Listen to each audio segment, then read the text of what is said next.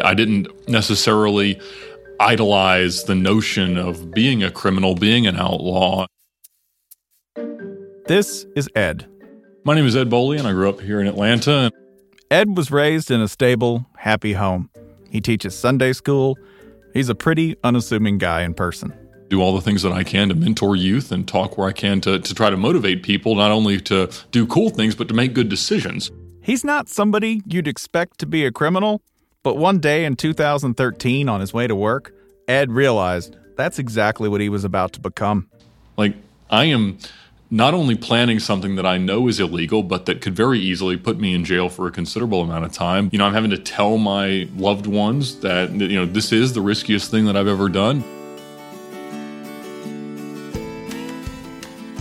Because when Ed realized that what he wanted more than anything in the world was to do something that just might land him in jail, he went ahead and did it. From SB Nation, this is It Seemed Smart, a series of stories from the world of sports that seemed smart to somebody at the time. I'm Spencer Hall. And I'm Holly Anderson. Today's bright idea, Ed Bolian and the world record Cannonball Run. 28 hours and 50 minutes of straight driving from New York to Los Angeles. 3,000 miles, averaging 100 miles an hour on open public roads without the knowledge or cooperation of anyone along the way. Ed Bolian broke 16 different states' laws. But let's back up a bit. As a kid, Ed was obsessed with cars and speed. I came home one day, I was talking to my father, and I said, hey, wouldn't it be awesome if a bunch of people in all sorts of cars just decided to see which one was faster from point to point, across the country? And he said, oh yeah, Cannonball. They've been doing that for 40 years. That sounds like you. And a kid who was really into fast cars at the time would have known the name Brock Yates. I do not know the name Brock Yates.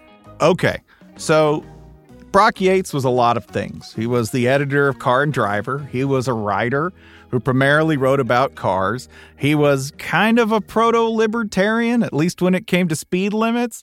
And he came up with the idea for a transcontinental race in 1971. And he was the guy who ran it for the first time in a van. This is the story of an average guy and a beautiful girl. Hi. Don't tell me your name. I'll just call you Beauty. You must be a sensitive person. I bet you're a fan of Rod McEwen. So the movie Cannonball Run is based on his actual antics. Hi, I'm Captain Chaos. Been a cop long?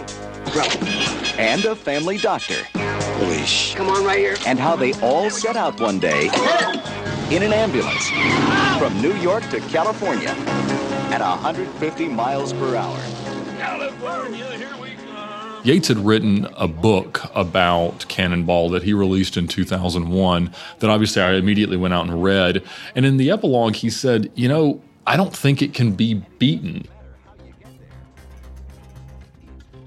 Ed grows up, goes to school, he gets a degree in public policy. He runs a successful business. He starts a YouTube channel where people tell stories about cars. Fast cars are much more than an interest to him. All the while privately, Ed is plotting. He's preparing to take a shot at the Cannonball Run. I knew that just being known for this could keep me from future employment. Which Ed got. He totally understood. It was a potential cost. So was getting arrested or losing his license or even jail. The dangers weren't confined to the drive either. In order to set the record, Ed would have to document it. Which means admitting to doing the race. He would basically be documenting his own confession of a crime. Yeah, and that's not a rational thing to do, is it? Nope. If rational people were doing this, they'd hit a point where the risk obviously outweighed the reward. That's what rational people would do. Ed, however, realized he was not one of these people. I kind of learned that there was definitely something about me that allowed me to push past those limitations, those times where rational people say stop. But Ed wasn't focused on whether he should do it. He was focused on how. He needed a plan. Part 1 of that plan was very simple. Don't get caught. So how does one go about that, were one so inclined? Well, you start with gear. So much gear. Oh, this is the fun part. This is assembling the team. This is the best part of any movie. Yep, this is a montage. In this montage, Ed has a CB and a police scanner. He has multiple iPhones running apps to ID potential speed traps up on the route. Ed didn't trust one radar detector. He had 3 radar detectors. He had 2 GPS units to track traffic, and he had 2 laser jammers to block incoming radar from the police. So Ed is augmenting this highly illegal cross-country race with illegal radar jammers, and also backing up from that, in some parts of the country, even radar detectors themselves are illegal, right? And the easiest way to avoid all this is not getting caught and stopping as little as possible. That's part 2 of Ed's plan. At the time that he's preparing for all this, Ed is working at a Lamborghini dealership. The Lamborghini, though, the one he drove every single day as a daily driver, was a non-starter as a cross-country race vehicle. Wouldn't you love to see like a Lamborghini in a Subaru ad, though? It'd be spectacular, but it wouldn't get across the country. Getting stuck on a rock the size of a softball? Ed could go as fast as he wanted to, and none of it would matter. Not if he hit a softball or whatever. If he'd come to a dead stop every 2 hours for gas. Yeah, even not speeding, the cops are going to notice you in that kind of vehicle. Because it gets about 15 miles per gallon, and it's highly visible and really loud. So Ed's looking for something bigger, more efficient, more straightforward, for lack of a better word. He needs a car with big shocks. He needs a car with suspension. He needs a car that can handle what he needed it to handle. And whatever he drives, he's basically going to ruin, right? I decided to use a Mercedes CL55 AMG. A really high-performance sort of Q car, or like a James Bond-style car, was more appropriate because we really need something that sort of flies under the radar, is fast but is also comfortable, has a strong payload to carry the extra fuel we wanted, and things like that. And it was sort of aging at that point. It was an 8-year-old car as of 2004, but the more modern AMG cars weren't nearly as reliable or considerably more expensive without any horsepower or real performance gain. And so that was the right choice. The 23-gallon gas tank was good. The big active suspension, the whole system of springs and struts and supports between the wheels in the car was better because Ed needed a car that could take extra weight. Extra weight from what? As in the extra weight from stuffing the trunk with 2 22-gallon gas tanks. So in addition to everything that we've already listed that could go wrong on this expedition, Ed will also be piloting a rolling bomb cross-country? Yes, rolling gasoline bomb, to be specific, if they do it wrong. Oh, terrific. Ed also needed room for his equipment, for his co-drivers, for the cooler. For the cooler? Yeah, the cooler. For snacks? No, to tell the police he was delivering a human heart for donation and show them what was in the cooler if necessary. Totally normal thing to do, Ed. This is part 3, what to do if the unthinkable happened, and they got caught.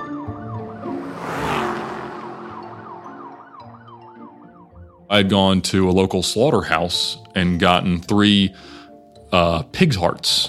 And I had made some graphic design work of this transcon, transplant, transport idea, saying that we had to take these special hearts, multiple of which, to save some high-profile person in Los Angeles because they couldn't be flown because of some probably cyst issue from the pressurization of the cabin. And I had them all in a cooler and neatly packaged. He was actually going to do this. Did he end up using the pig hearts? A conversation with a cop changed his mind. The cop said if they got caught, to just admit to what they were doing, because most cops would probably think it was cool. Might even give him an escort on the way out of their jurisdiction. It helps here that Ed is a rich-looking white dude. There is that. There was what I'll also call the radical acceptance of risk. So, of course, of these countermeasures that we deployed, some of them were legal in some states, some were not legal in all states, some were not legal in particular areas of the drive. We sort of had to realize that not getting caught was very critical to what we were doing. So you couldn't just say, well, let's avoid the things that we're going to get in extra trouble with here. You really had to say, it's just time to go for it. Eventually, I just had to say, look, I have to drive over 100 miles an hour pretty much the whole time. And there is no state where they're just kind of okay with you going 100 miles an hour. And there's really no state where the penalty for going 100 or 150 is all that much different. So bad and really bad here are, legally speaking, the same thing. Yeah, getting caught is the real problem, and the best way to not get caught is to encounter as few people as possible on the road. This gets to part 4, timing. Ed knew he had to try the Cannonball Run on a weekend, when traffic was lighter. Ed also knew he would have to start out at night from New York City, where there would be the fewest people on the road through the most densely populated stretches of the run. Summer was out. There's too many tourists. Winter was out because of the weather. He would opt for fall. The thing that gave him the final push? Impending fatherhood. My wife was dying to have a kid. I was not terribly wild about the idea, but I finally said, all right, if we're going to do this, I'd certainly rather dispense with this goal prior. She stood beside me the entire time and just said, look, I get this is part of you. I get this is something you want to do. Mostly just be safe, obviously, and, get it over with. Behind every great man, there is a woman waiting at home with an envelope of bail money. Right. So Ed kisses his wife goodbye and heads to New York with whom? So Ed wanted 3 people in the car to make sure everyone stayed awake. That's Ed, another driver he could trust, and a third to run support from the back seat. He's got a friend to drive, Dave Black. 3 days before the run, though, Ed still didn't have a third. At the last second, Ed got a response from a Georgia Tech student on Facebook, Dan Huang, who jumped in at the last second to sit in the back seat. There's almost always one person that is so crazy and committed that they put the entire thing together. And then there's another person that doesn't exactly know what they've agreed to do. And we were the most extreme example of that. And that was that. All they had to do now was go to New York, turn left, and go fast until they hit the Pacific Ocean without getting arrested, crashing, blowing the engine on the car they were about to drive at its limits for 30 hours straight. Ed Bolian put tens of thousands of dollars, his livelihood, and over 10 obsessive years of planning into a Mercedes CL55 AMG. Then, on Saturday, October 19th, he drove all of it out of the Red Ball garage in New York and hit the gas heading west. We ended up leaving at 9:55 p.m. And the idea was you want to get out of the city kind of after most of the evening's events have happened, but you also want to get through St. Louis before everybody's woken up to go to church. And that's a pretty wild thing to think about, but that's given the speeds that you travel, that's how it works. They got out of New York City in 12 minutes. New Jersey didn't take much longer. They blasted through Pennsylvania, at one point hitting 140 miles per hour. And nobody caught them? Well, they had a little help at the start. We also sent out a scout about 2 hours ahead of us that we kept a call live with. And we had kind of given them instructions, just kind of drive the speed limit, keep an eye on weather, keep an eye on traffic, keep an eye if there's anything like a pothole or something we really need to be attentive of. And if you do see a cop, particularly as we get really close, pull over and start talking to them to ask for directions. And so that they'd be distracted. See, this is why Cannonball Run, the movie, feels made up in places, and it is, but parts of Cannonball Run that seem the most unreal were part of this real story. No, for a while, this real-life Cannonball Run is exactly like the movie. There's a little cabal of good-natured outlaws trying to break a crazy speed record and not get caught by Johnny Law, right? They've got help, right? There's some things they don't have. They don't have Jackie Chan, right? They don't have Roger Moore. Mm-hmm. And they're driving on a road with actual workaday driving people who, my God, I'd be mad if one of these guys was behind me. It turns out that real-life motorists, way less impressed with the whole adventure. We saw them as we passed point, flick us off, and pick up their cell phones to call the cops. Truckers were even trickier. If 2 were blocking the whole highway, Ed and his guys would call up pretending to be another truck. The truckers would oblige and let them pass, but when they ripped by in a Mercedes, the truckers would get furious. They met their first cop up close in Ohio. And I saw him a good ways out, and he, well beyond what he could have measured our speed at. And I said, brakes, brakes, brakes. And Dave goes, he was driving. He goes, oh, yeah, I see their brakes. I said, no, that's a cop. And right at that point, we passed him going 130. And Dave just slams on the brakes. But as we go past, I see him watching some video on his computer in the middle of the median, in the middle of the night, and didn't notice us go by. They get lucky. They get so lucky. Insanely lucky. And they keep moving. Even with the cop scare, Ed and his crew clear Ohio at a moving average of 108. They get faster. They blur through Indiana. at an average of 110 miles per hour. I recommend this. They clear to Illinois at 117 miles per hour. They get to a crucial marker in the Cannonball Run, St. Louis, Missouri. So what's special about St. Louis? Well, drivers use the Gateway Arch as a timing point. If the daylight is just behind it, you've got kind of a silhouetted arch, then a driver would know that they were making good time. But if you could see it in full sunlight, then the driver would know that they were behind schedule and losing ground. So this gigantic American monument, this giant weird statue thing is serving as like a sundial at the midpoint? Yeah. They're just kind of druids driving past the American Stonehenge, I right? like that. We remember seeing all the stories and hearing the tales of people coming through St. Louis as the sun's coming up over the arch, and it was pitch black when we went through there. So we were well ahead of schedule. In fact, we kind of learned early on that we were averaging like way faster than we thought we were going to, and certainly than we really needed to. They're alone. After a while, everyone in the car gets hyper-focused. Like white line fever? Yeah, but in the good sense. The dynamic in the car was very much like, all right, you're clear on the left, past this truck, floor it, get up there, go, you're clear, there's nobody on this entrance ramp. It was that kind of dialogue that was just constant throughout the drive. Strangely, and I don't ever expect anyone to believe me as I say this, it was some of the safest feeling time I've ever spent on a road. The three of them do talk a little. They switch fuel in and out of the backup tanks. They talk about upcoming traffic, radioing ahead. Like we said earlier, for about the first half of the country, they have a few scout cars running ahead to let them know about construction, cops, or potholes. Otherwise, it's just them. Did you have any music on? Not at all. No music at all. So just road sound and communication the whole time? Yeah, just tire and wind noise. Every state has a speed limit and laws around that. Every city and every county has variable and sometimes draconian laws and cops to enforce them.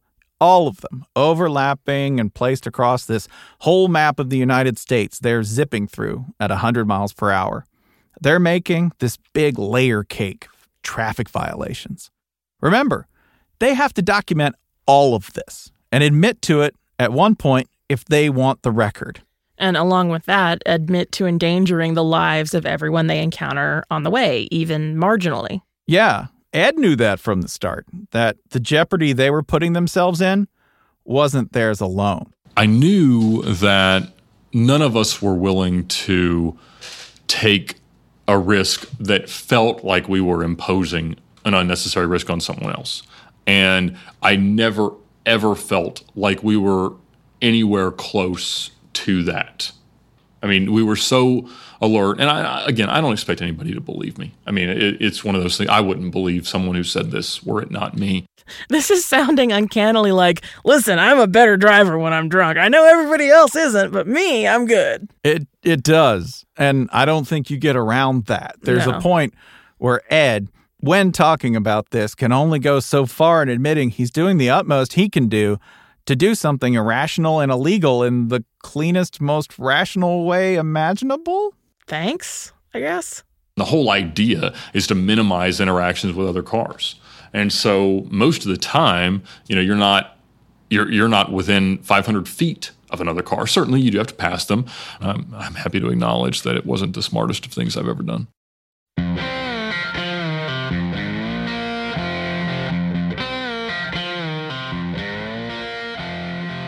The second half of the race is the real test.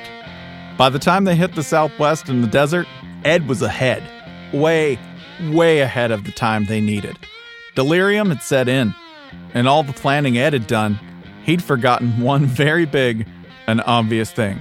The sun, it sets in the west. It almost cost them the attempt, and possibly much more. It should have occurred to us that you drive due west for more than 24 hours, and at some point, you're going to drive straight into the setting sun.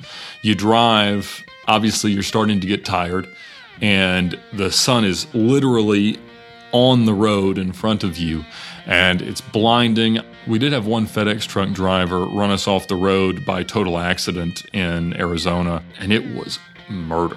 There weren't any other cars on the road. because everybody else would just stop and get some gas or go to the bathroom or just wait because it wasn't worth it.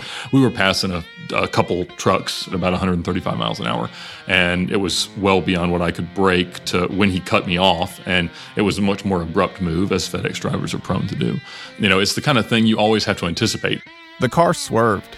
They put 2 wheels off the road, but stayed in one piece. So at this point, they have the record in hand, right? Do they take it easy through the rest of LA? What's the plan? Well, Ed just doesn't want the record, right? He wants an unbreakable record like Brock Yates's that stood for decades after he initially set it. He wants the unthinkable.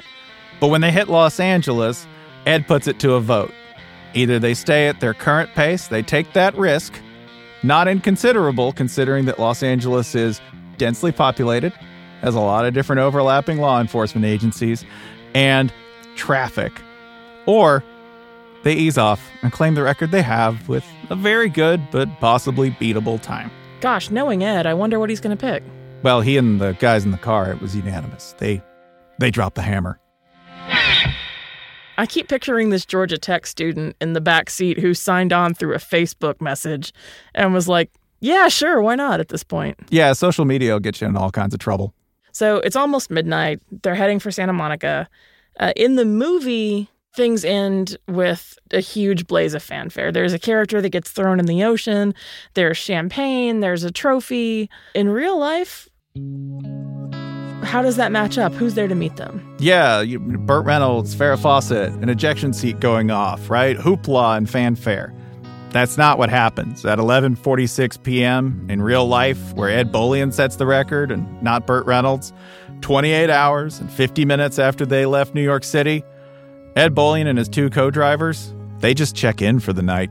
So the finishing point is the Portofino Inn, now called the Portofino Hotel and Marina, that was originally owned by Mary Alice, who was a friend of race car drivers around the country and a friend of Brock Yates. I had so little confidence in our success that I didn't even book a hotel room there until we got to Arizona.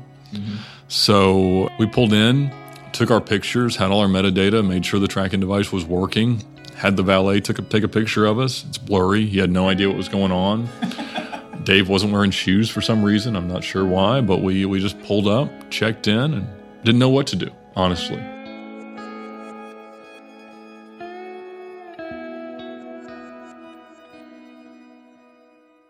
So there's not a party at the finish line. No, there's no party whatsoever at the finish line, just a valet who took a picture of them. Not to belittle what is an amazing accomplishment at this point in the story, but it sounds like Ed and his guys themselves didn't really expect to get this far. No, this is a good time to point something out. This was supposed to be a test run. They just never encountered a reason to stop. So the test run became the record run. That's even more incredible. Yeah. Now, another question. Would you know what to do? If you got something you'd worked on your whole life, like that, you might not know what to do. No. Ed didn't know what to do either. I likened it to, growing up, we had this gigantic dog. It was a 232-pound English Mastiff. One day, I heard this thing meowing from behind the house, and I went out, and I saw the dog with his eyes huge, and this cat was in his mouth. And he had finally caught the cat, but he had no clue what to do next. And that's the feeling that I had. This thing I've been chasing for so long, I just did. Literally, what do I do? Not a year from now, not 5 years from now. In the next moment, how do I live my life? Man, we're really hungry. Let's go eat some Denny's. So no champagne, no party at the finish line, just 3 guys in a Denny's booth who've been peeing into bottles for 30 hours. What any proper American would do, really. Ed would probably want me to point out, no peeing in bottles. Not only was it awkward, but they could switch drivers every 2 hours, and they wouldn't lose any time, really, compared to the trouble that peeing into a bottle in a car with 2 other guys might cause. I stand corrected. And then they went to sleep, woke up, and they told no one. Wait, so now we're back to the part where they have to confess to breaking the law in order to claim this record. We are definitely back to that part. We did it, and we had kind of agreed that the time was so sensational that we really didn't want to release it. So we didn't tell anybody. I knew that I needed to show what all the proof was to the journalist or anybody that might want to talk about it. I had one of these in the car. Ed had a GPS unit in the car. and it worked great and had all the data. And so when I got it kind of downloaded and I was looking at it, I was like, wow, like this is the most incriminating thing that I've ever seen in my life. And I knew I couldn't release it. Ed is talking about the data, the telemetry, all of the evidence that shows how he and his co-drivers drove across the country at over 100 miles per hour for over a day straight. So at this point in the timeline, who knows? There were people who already knew. There was some internet chatter. The first real articles came out online about 6 weeks later, when Ed felt like enough time had passed to start owning up to what they'd done without incurring the wrath of the law too much. And nobody came after them? No one came after them. That cop who told him to ditch the pig hearts and the transplant scheme, he was right. I don't know, man. A pig heart in a cooler is still a terrific conversation starter. 100% agree. But they didn't even need that. They raced across the whole country and felt like they didn't see a soul the whole way. Ed says they saw 5 speed traps and about a dozen police cars the entire trip. Only about 3 of those were going the same direction, meaning Ed's crew had to pass them, which they did without incident. They didn't hit terrible traffic or accidents or heavy weather. The car didn't break down. They didn't lose a tire. They got it perfect and handed to them perfectly too.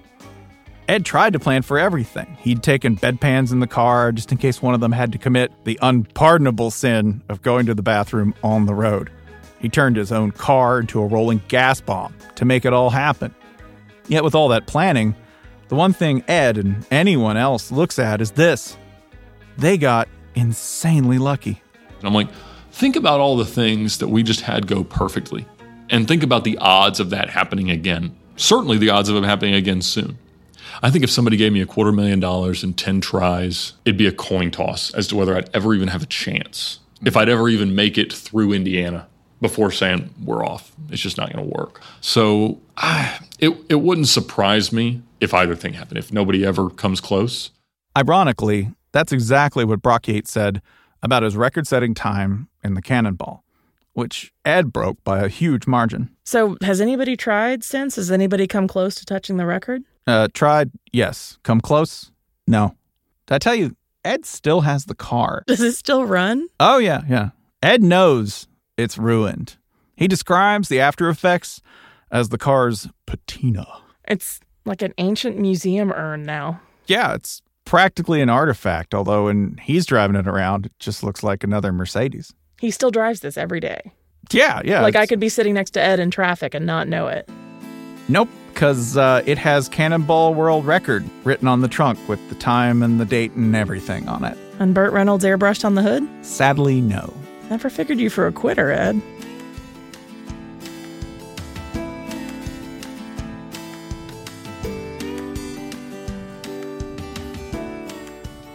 Jonathan Hirsch is our show's producer. Nishat Kurwa is Vox Media's executive producer of audio. Thanks also to Elena Bergeron and Jen Holmes. I'm Spencer Hall. And I'm Holly Anderson. See you soon.